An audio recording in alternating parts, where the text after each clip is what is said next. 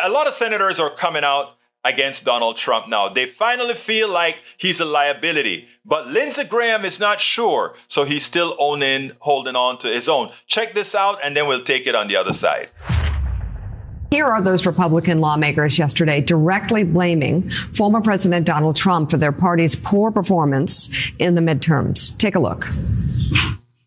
President Trump lost again, and I know a lot of people in our party love the president, former president, but he's, if you will, the kiss of death for somebody who wants to win a general election. I think his obsession with the 2020 election became an albatross and a real liability for people who are running, especially in swing states. I think he's less relevant all the time.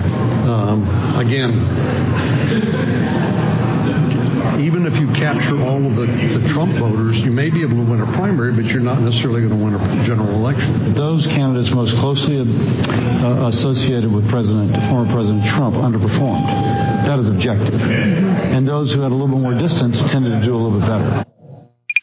Is former President Trump's endorsement the kiss of death, as another Republican senator said today? One thing Democrats have done a good job. They got their mail-in. They did a better job with early votes, mail-in and early voting. I think people vote based on what they think is important to them. They don't vote because one of us tells them they should vote that way. I don't think this was any referendum on President Trump. I think this is a referendum on us learning the cycle of how to run an election. We as Republicans have to learn about getting people out to vote. Cat's out of the bag with early voting. Donald Trump's presence was so significant here. Republicans are ready to embrace him in 2024 as your standard bearer. I don't quite see it that way. The Trump factor helps some and it hurts some, depending where you're at. Biden's not overly popular, but they won because I think their financing system is so much better than ours.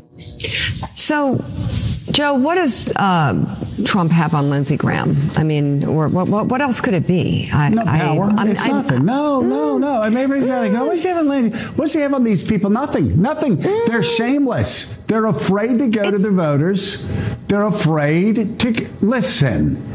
I've known Lindsey since '94, when it was cool for Lindsey to be part of our group to run Newt Gingrich out of town. He was first in line.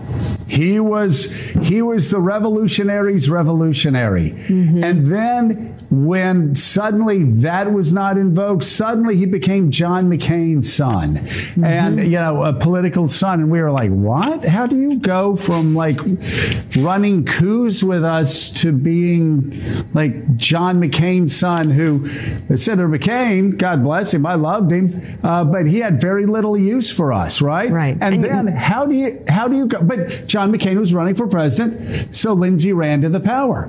And then when Donald Trump ran for president, Lindsey ran to the power. I mean, I was blessed enough to have quite a few meetings with Senator McCain, and at the end he was just shaking his head. He's like, right.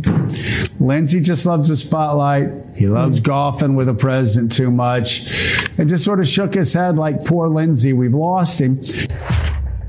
Poor Lindsey, we've lost him. But yeah, finally, we're starting to get senators, and some that we would not have expected, like the low information senator from Alabama and Mississippi. And I mean, it's amazing that these guys actually came out against Brother Trump, So I think we're making some progress, but we ought to remember this. While Donald Trump is no longer going to be leading the party in the long run, Donald Trump just represented who the party, or a large percentage of the party, has become.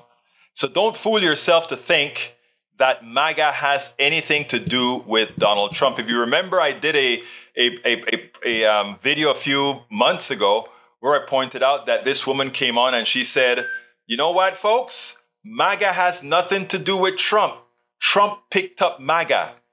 Trump didn't give us MAGA. We gave Trump MAGA. Remember that. We spend a lot of time deconstructing the news, trying to parse it into a form that everybody can understand. We try to find those little nitpicks where it flies above the fray, etc. If you really like these videos that we do, I want to ask a big favor. Please go ahead. Number 1, subscribe to our channel. And number 2, please join if you can. Thank you so kindly for watching. Keep watching. Please remember to share. We must populate the entire internet with our progressive message, a message that we know is what most Americans say that they want. So help us, please join.